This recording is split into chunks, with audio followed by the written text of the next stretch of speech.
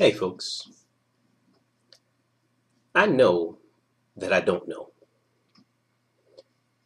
So I'm the type of person who needs to learn and teach. Now I know I can't learn while I'm talking. I learn by listening.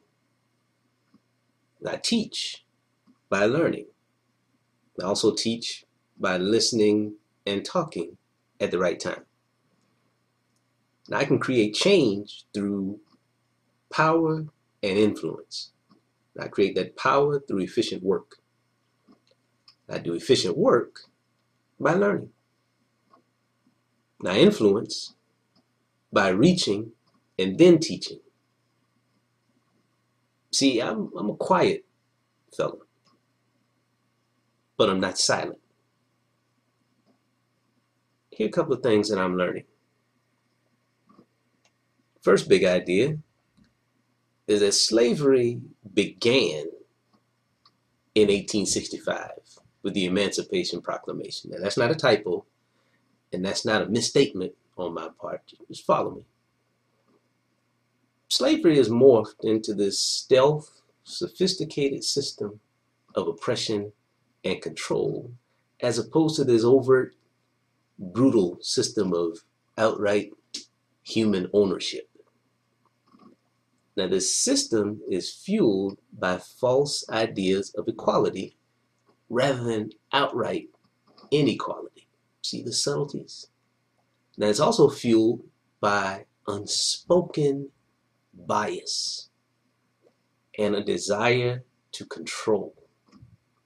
Now, this desire to control reinforces oppression in a subtle, ironic way. See, hurt people can hurt people, and used people sometimes use people. Controlled people want to control other people. So we sometimes accept being oppressed as long as we get to be in charge of something or someone, as long as we can oversee. Or we accept being oppressed because it's somehow written into our institutional rules and culture. And I'm talking about institutions like the family, education, religion, government, medicine, arts and entertainment, and media. These are the institutions that shape our values and influence our thoughts. Now, they're smooth with it, but they control us through education, focus, and finance. Keep working with me. These institutions don't deny my right to education. Instead, they offer me one that they design to facilitate their interests.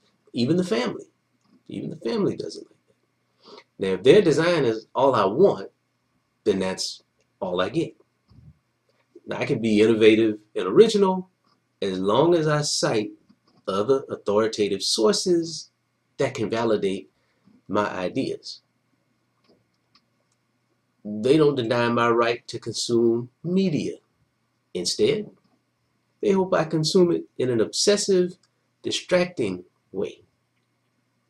They hope I spend my days talking, stalking, and squawking.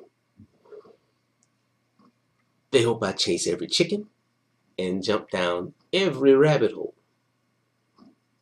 They hope that I am so full of my opinions that I never learn to empathize, analyze, or synthesize. They don't deny my right to earn a living. They control the living that I earn. Now, I earn that living either by working for wages or by being self-employed and working for my customers. I sow into the future promises of pensions and 401ks, but know very little about how they invest my deferred earnings. Now, I overlook that ignorance as unnecessary details. because I'm not really trying to face that fact. I can get financing for a car easily. Now, getting investors to support my business plan, that's a little tougher. Man, I'm painting quite a dark reality, huh? Be that as it may, this is my truth. This is my hard truth about the bad news. Now, there's good news, though, for those who keep making moves and learning. Now, here's the good news presented as my second big idea. That second big idea is that judo and its self-control principles enlighten freedom fighters who want to learn. Now, I'm not a judo master. I'm not a judo student. I'm just a learner who adapts and applies all lessons, and I think there's some great ones in the world of judo. Judo teaches simple lessons. Now, let me paraphrase them. Pardon my paraphrasing. First lesson of judo is that resisting a more powerful opponent will get your behind whooped. Told you I'm paraphrasing. Or create other collateral damage.